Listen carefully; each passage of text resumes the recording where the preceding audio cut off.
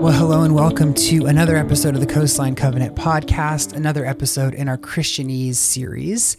Today, I sit down with Dr. Jeannine Hanger, one of our family theologians here at Coastline, and we discuss the idea of accepting Jesus in your heart, or maybe you're familiar with it as the sinner's prayer, the idea that you bow your head and you ask Jesus into your heart, and then you're a Christian. Is this idea in the Bible? Is this idea biblical?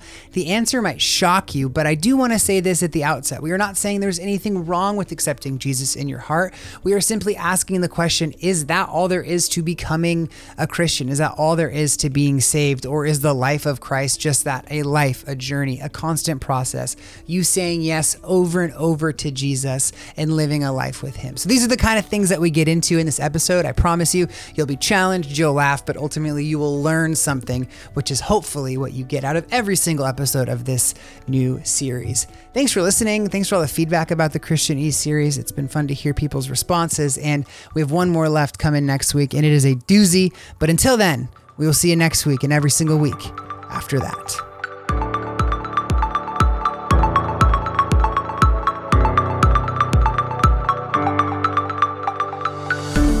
Welcome to another episode of the Coastline Covenant podcast, here with my favorite theologian, my favorite doctor, besides the doctor who repaired my collarbone. Shout out Dr. Glenn Huber. This is Dr. Jeannine Hanger. Hello, Jeannine. Thank you for joining me today. It is so good to have you here. I am really looking forward to this conversation that we are having about Christianese, the words that we say. We maybe don't know what they mean. We don't know where they come from. And this one, oh boy, this one. When I thought about this podcast series, this was the first word I thought of, and I thought of you because it feels very controversial, and I need a very kind, warm, smart person to help me not get too controversial. So you are here not only for your wisdom, but just to keep me on track. So are you up for the task? I hope so. Yes. Awesome. Thanks for having me.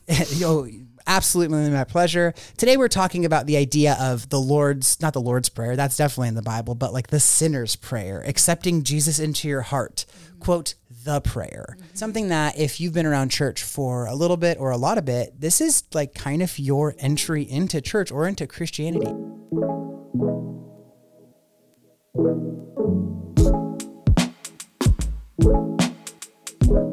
Jeannine, before we get into the how did this come into our vernacular, I want to ask you, when did you, quote, accept Jesus into your heart?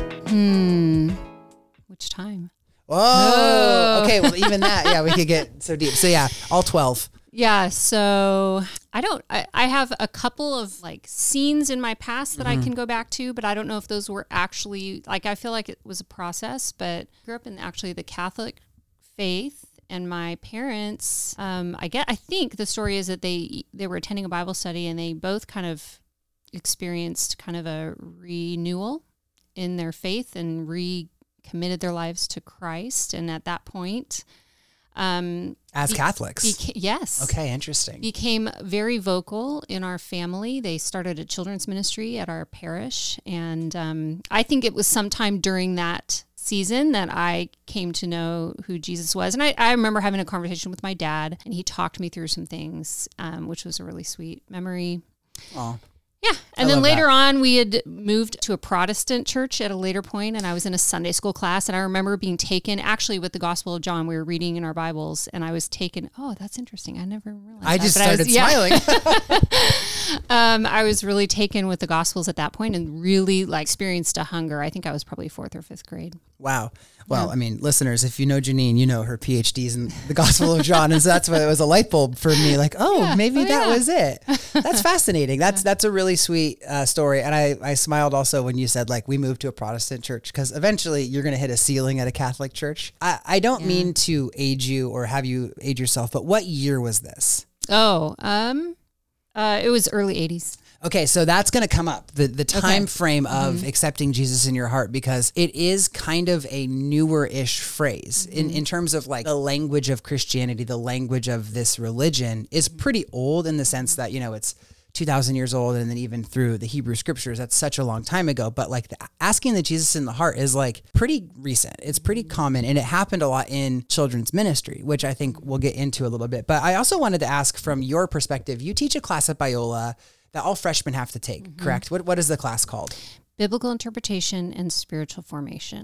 Exactly. I have it. I have the books that I had somewhere over there. But one of the assignments in the class is kind of like a testimony, like history of faith. And I'm sure that you, in these, when you read them from freshmen or new students, accepting Jesus in the heart is probably like a huge part of the essay, or is it even like part of the rubric for the assignment? Yeah. I mean, I actually just changed the assignment, but I won't get into it because before that I've assigned it in the way that you're talking about for years. But it really is an assignment to talk about their spiritual journey, because a lot of them would make a confession of faith when they were little. Right. But they do, a lot of them do pinpoint certain moments. And a lot of times it happens at a camp. It was a very much a camp-rich set of stories about their journeys in faith. Like those were kind of the high points for a lot of students. Yeah. And if you're listening to this and you've accepted Jesus in your heart, I mean, congrats. But also, I think it probably happened at a camp. Yeah. You have that spiritual crescendo, and we've kind of been dancing around it a little bit, but we'll get into like the actual nitty gritty here. We're talking about the idea that to become a Christian, right, you have to, it says in Romans, accept in your heart that Jesus is Lord and say it with your mouth. That's confess with your mouth. Yeah, confess with your mouth. Yeah. Right. And that has somehow morphed into this idea of like praying a prayer. Mm-hmm. So you'll hear it being called like the Jesus prayer or the sinner's prayer. Mm-hmm. In your opinion, is there like a helpful distinction saying I've prayed the prayer or quote the sinner's prayer? I mean, I would think of it as all the same thing. Yeah.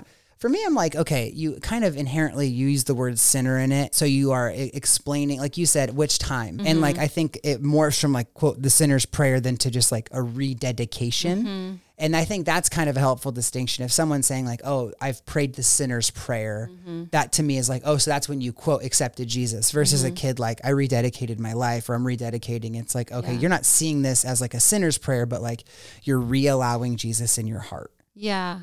Yeah, and I also have a lot of students will say, well, I didn't really get saved until maybe they were more teenager age, rather than like they have a memory of maybe praying with a parent when they were 4, but they go, but I didn't really their understanding of coming to faith, which I never know what to think of that. I mean, that's is that just a developmental stage where it's become more of like they've stepped into more of a mature understanding of their faith? That's a really good question. Yeah. And I mean, as someone who deals with youth, that comes up all the time. I was 4, kitchen table. I asked who Jesus was and my mom prayed the prayer, but now it mattered. Now it's real.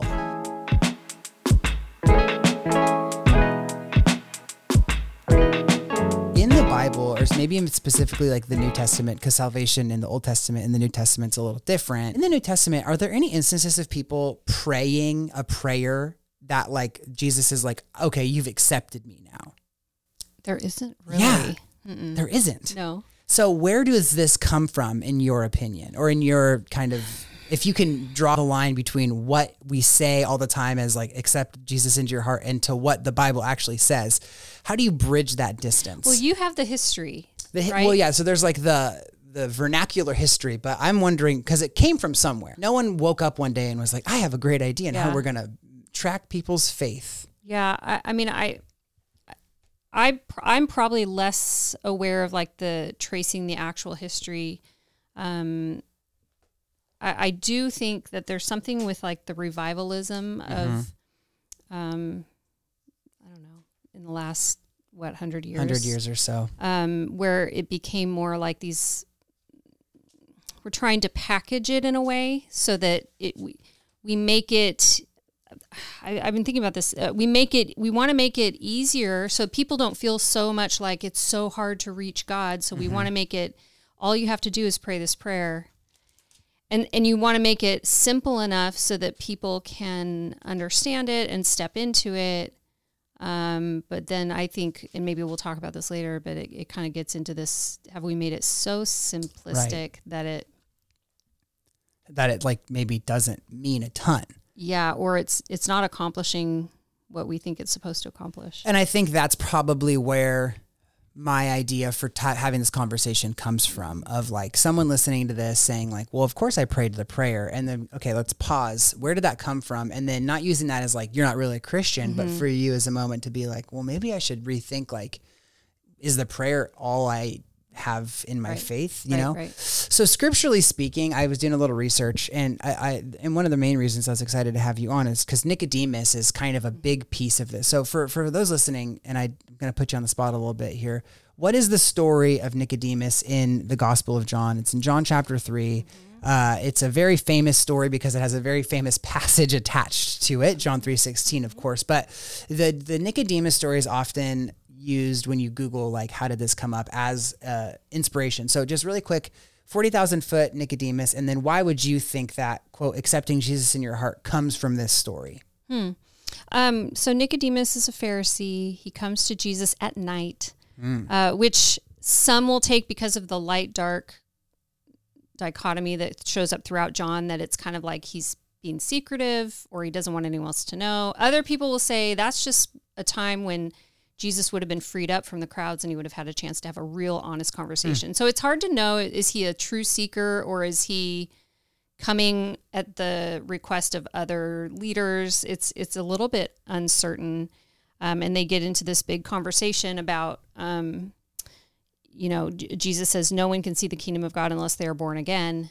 And he's like, well, there's a ton of misunderstanding throughout. Like, how can someone be born again if if they're old? And so it goes to this whole conversation back and forth, and it ends in this, John 3:16, God so loved the world that he gave his one and only son. Whoever believes in him shall not perish, but have eternal life. So, I mean. And the born again is like kind of what you're thinking, like maybe that's where it comes from. Like you pray and then you're born again. Yeah, maybe so. But he doesn't like actually say like, okay, no. I'm going to pray a prayer and have, Jesus enter my heart. No. And is there like in the Gospel of John, like a knocking on the door imagery? So that's in Revelation 3. Yeah. Which is, behold, I stand at the door and knock. If anyone opens the door, I will come in and eat with them and they with me, which I think is interesting because I know I've used that. That punctuates all of the gospel tracts, like the Crew, four spiritual laws. Revelation 3 is that passage that's the step where Jesus is knocking at the door and you just have to let him in.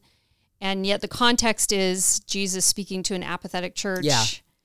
The church at Laodicea, and saying, I will come in and eat with you. So it's a different context, but it's been used a lot it's been repurposed for that. Also another famous passage in that Revelation of like Revelation 3, like I'll spit you out if you're lukewarm. Yeah. So it's just funny how these passages, these words kind of stick with us and we associate them with different things. And if you zoom out the context, it kind of gets you somewhere else. Yeah.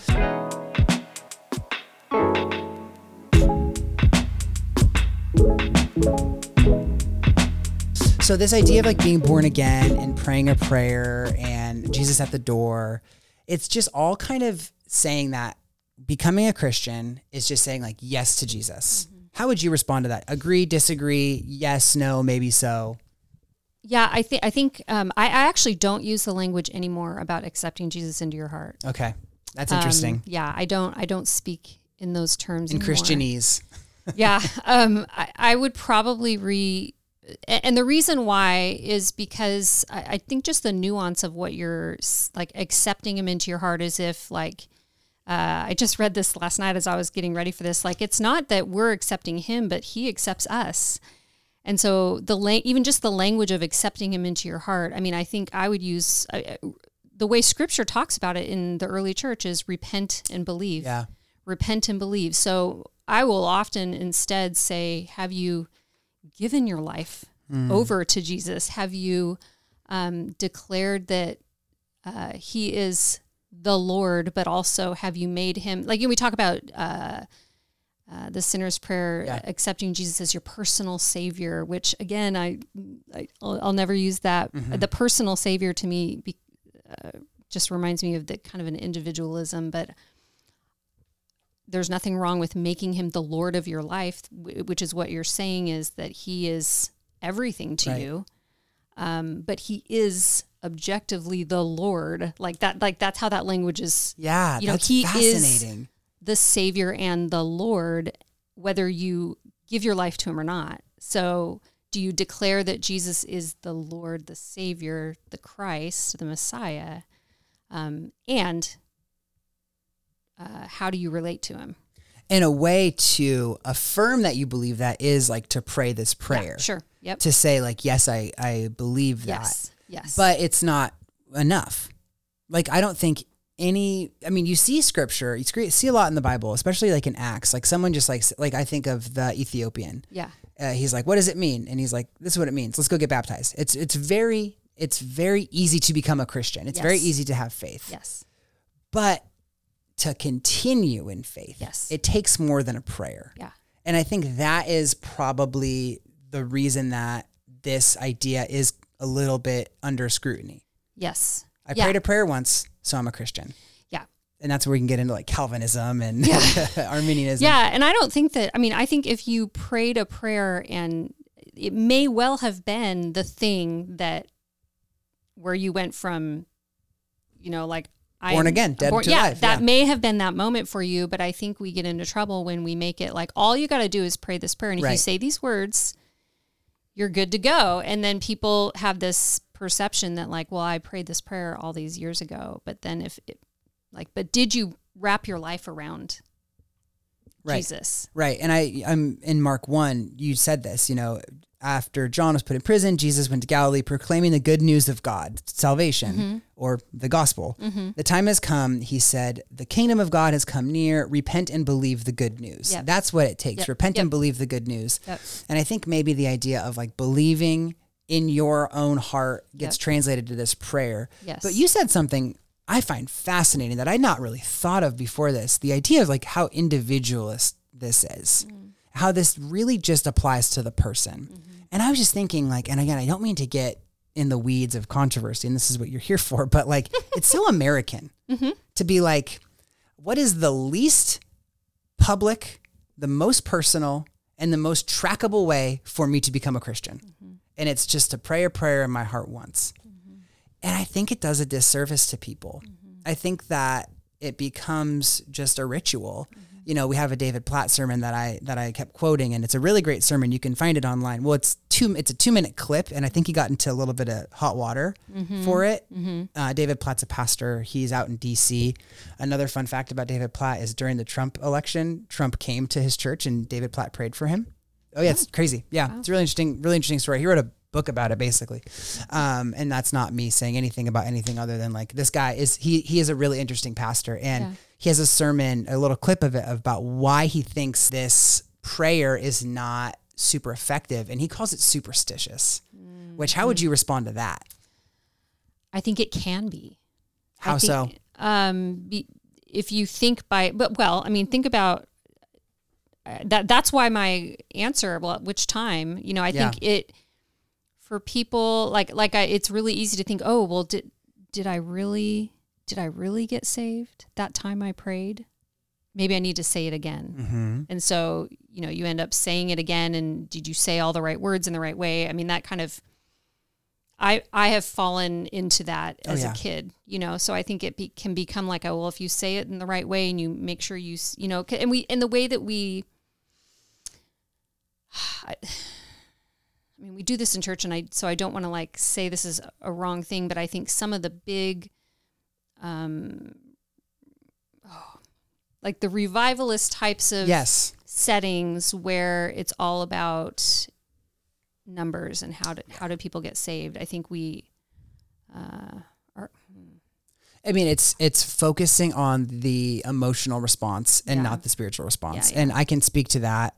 To save you from saying something that you don't want to say, I could say something that I shouldn't say, which is, as a youth pastor, I might as well have taken this class, and I might as well teach this class on how to create a moment that is ripe for response.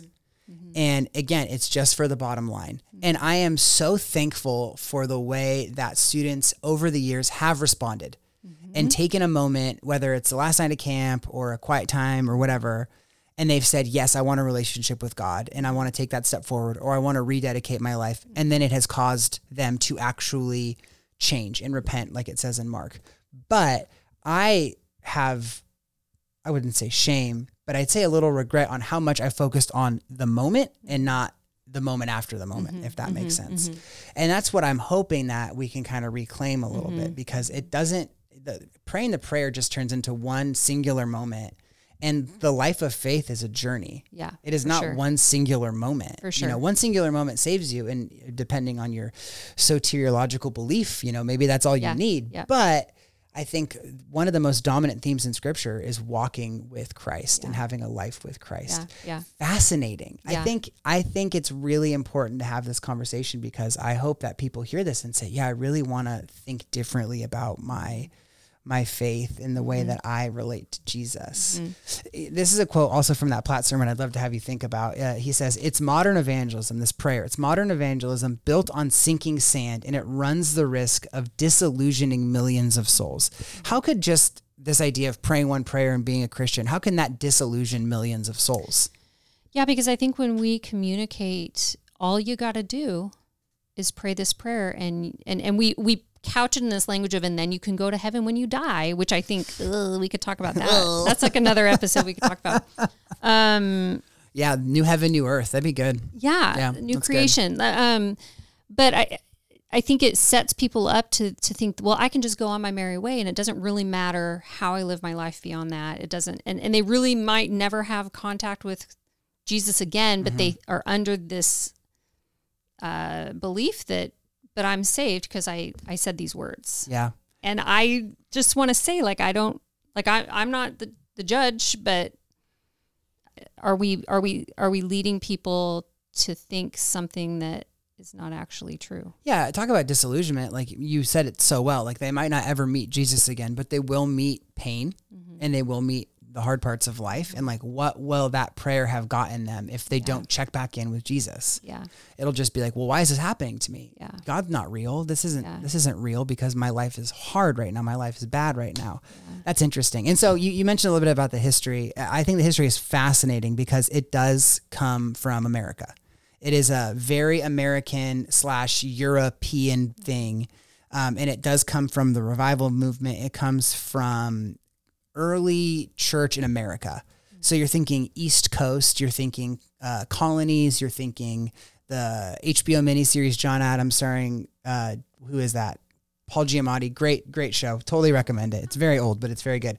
Anyway, you're thinking of these church revivals in these big tents. It's the time of John Wesley. It's the time of George Whitefield. And people are having to talk to groups of people, thousands of people who maybe have never heard this message before. You know, America and Christianity, that's when this whole thing started, right? Like the idea of like Christianity being a big religion in America. So this is the first time people are hearing this. So you do have to distill the message and you have to distill a response to common language. And one of the first times you see it is a guy named Thomas Boston, who is Scottish, not from Boston. And he talked about communion as receiving Jesus in your heart. And then several years later, you have a guy named Benjamin Coleman, who coincidentally was from Boston. I thought that was funny, who says that Christians should receive Christ in their hearts and hold them forth in their lives. And so the idea of Jesus in your heart becomes something that people are using as a shorthand of saying like a life of faith.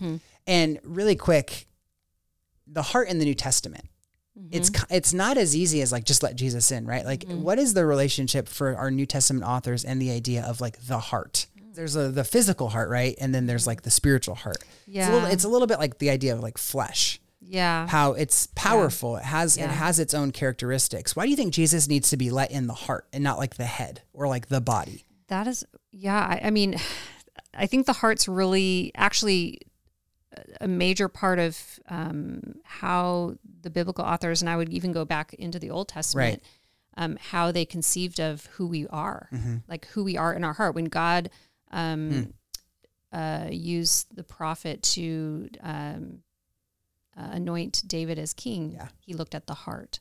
So the heart is in some ways thought of as like, this is who someone is. Yeah. And this book comes up a lot on the podcast for some reason, but Jamie Smith's You Are What You Love, the whole first 80 pages is kind of like a big overview of the heart in faith. Now, I really like that book. I really like the beginning of that book in particular. Don't love the end. I've crossed out sections of it. He's like, start Christian schools in your house and don't live in the city. I'm like, okay, buddy, come on. In this economy. But anyway, the beginning is great because it talks a lot about the heart and how the heart of like the decision center and like, so it makes sense to let Jesus into there. But I wonder, like, is it a disservice to say like not letting Jesus in your head? like conceptualize a relationship with Christ? Like, what is that a nice poignant message someone can give? Yeah. I tend to think of the mind as the thinking component of the heart. Oh, wow. Put that on a t-shirt. I think that might be a JP Moreland thing. Oh, I'm not no. sure. We'll have to ask him. That's right. Yeah. But I mean, you definitely, I mean, there's something about, I think there's something where they're integrated. Mm-hmm. I mean, you can think a lot of things and believe a lot of things in your head, and it can never make its way into your heart or your actions or your life. And you can do a lot of things in your heart that you're not really thinking about. Right. That's right. So integrating the two, I think that's probably where I would land on, like, as a pastor, thinking about like a quote, praying the prayer. Like, it's a holistic, one of my favorite words. It's a holistic response. It's not just I emotionally respond to Jesus, but it's like actually think about what this is going to do for your life and think about how there's something expected of you. Yeah. Because I think that's another thing. Like receiving Jesus in your heart is so passive. Yeah. Just Jesus is going to come in, he's going to do some work, your life's going to be great, and you're going to go to heaven. But it's not that. It's a whole life. It's a whole relationship with Jesus. And so you had mentioned in the beginning talking about like your dad and children's ministries and stuff like that. And I think that's where it basically like took off in the 70s, Jesus People movement, things like that, ways to track if children are Christians, if it's working for kids. And so it turns into, okay, hey, have you accepted Jesus in your heart? Which is a really easy way to ask like a 6-year-old, hey, are you a Christian? Right. Because they can understand that. And then from there, it's just absolutely blown up. Yeah.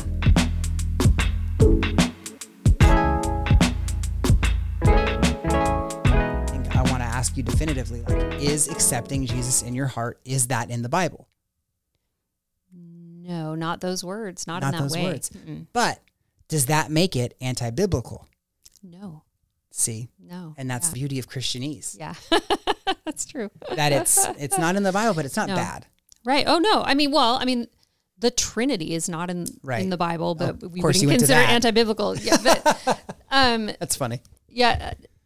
You can find it. Yeah. I mean, I think you can find it in different ways. Like even going back to John, like when you think about what does it mean to have Jesus in your heart, you go to John 14-17 and you think about what are we invited into? We are invited to abide with Jesus forever. And it's not like a one-time prayer come in. It's like you declare belief, you declare allegiance to him, and you put your whole life around it. And so the Spirit, the presence of Jesus walks with you forever. So if you want to think of that as Jesus in your heart, I think that's one way of thinking about it. Or you can think about it as I am like a branch abiding with the vine forever, like we are together forever. And that, I mean, that in a lot of ways, I mean, it's a similar, I mean, as people walking around on earth, we can think of that as Jesus is with me in my heart.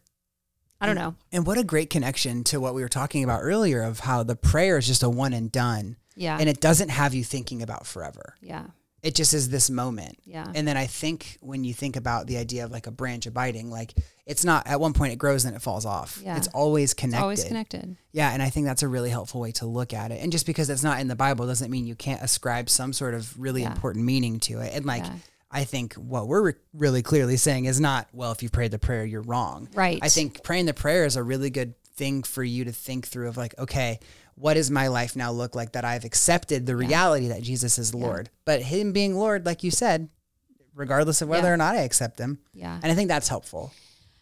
And who's to say that someone doesn't like they might very well be at a youth camp and pray a prayer.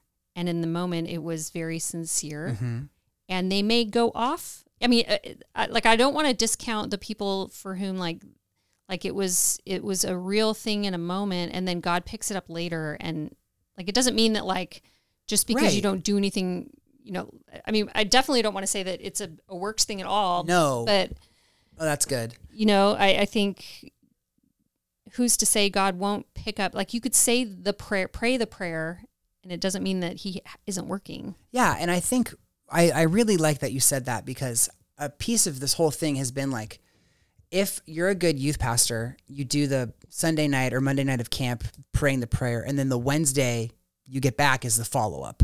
And I'm thinking that this conversation is just a follow-up. Like, it's not bad, and, you know, it's fun to look at the history and the biblical reason we say this or that, the other thing, but, like, let's follow up. What did the prayer do? What did you actually do with the prayer? How do you see Jesus in your life now? Have you even checked back in, or have you just been writing that one moment, as we've seen is not super duper helpful? And so let me ask you this. What would be helpful? What is a good reframe for this? So let's say, Jeannine, I'm going to be speaking at a camp in a couple weeks. I'm going to good old Hume.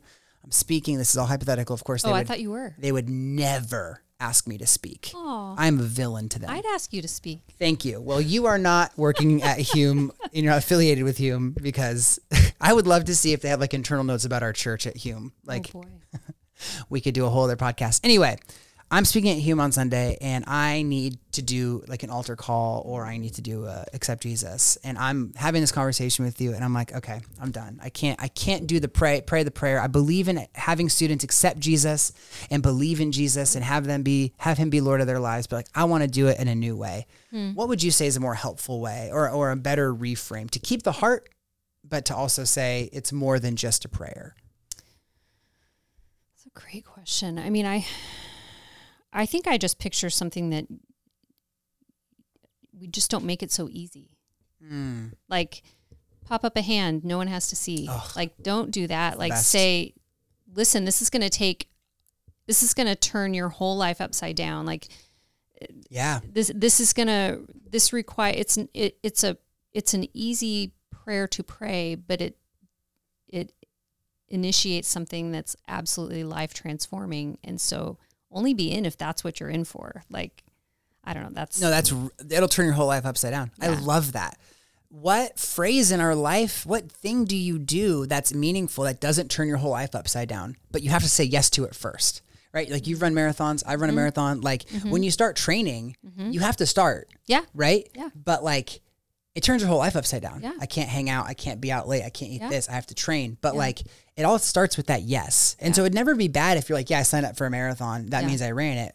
That's not correct. Yeah. But you sign up for it, and you anticipate that it's going to cost you something. Yeah. And I think if we can frame accepting Jesus in your heart, it's absolutely fine to say that. Like, there's no reason we need to relegate this into like banned words of Christianity. Right. But I think the idea behind it needs to be a little bit more fleshed out. Yeah. I would love it if one day you're doing your work at Biola, whatever that, I mean, I know you teach, but like, I don't know what office hours are. I've never been to them. But like, if you're like reading through some text, and like, there's just like a lost verse in John where it's like, and then Nicodemus prayed the prayer. And it's like, oh, it's in there. The whole thing was moot. But unfortunately, I don't think that's going to happen. Right. I think it's kind of closed. I think it's open and shut. And so my last question for you then is, as we talk about Christianese, as we talk about this, what are your favorite Christianese terms? What are some things that, like, as we've talked about accepting the prayer, we've landed, okay, we can keep it. What are some terms that you hear us use as Christians that you're like, oh, I don't know if I love that, or I'm not interested in that term anymore, or like, what does that even mean? Yeah, I think the whole idea of like, I want to accept Jesus into my heart so I can go to heaven when I die. Oof, get rid of it. Yeah. What I want to get rid of is I see that hand. That's my least favorite Christianese term. When I see that hand, it's just like, because then your eyes are closed and you're like, I have to be thinking about whose hand is it? Was it my hand? Is it my hand right? I don't remember that. Yeah, that's interesting. And I think it's a good reminder, and this is coming up every week, of like, these things existed outside the church. They got brought into the church. And I think that could be really scary for some people. But conversations like this, where we can see, like, it doesn't take much to see why it's here and why it matters, but let's just reclaim and re-understand. I think that's just all we need. And I think that's how we really can rob language of some of its destructive power, and how we can reclaim a lot of restorative power around language. Yeah. So that's what I'm hoping to do with these conversations. And that's how I feel like I want to re-accept Jesus into my heart now, because I know what it takes. Yeah. And so when you say you redid the assignment, like, what is it now? Oh, well, now actually we've done a whole, it's become, I call it sharing the good news.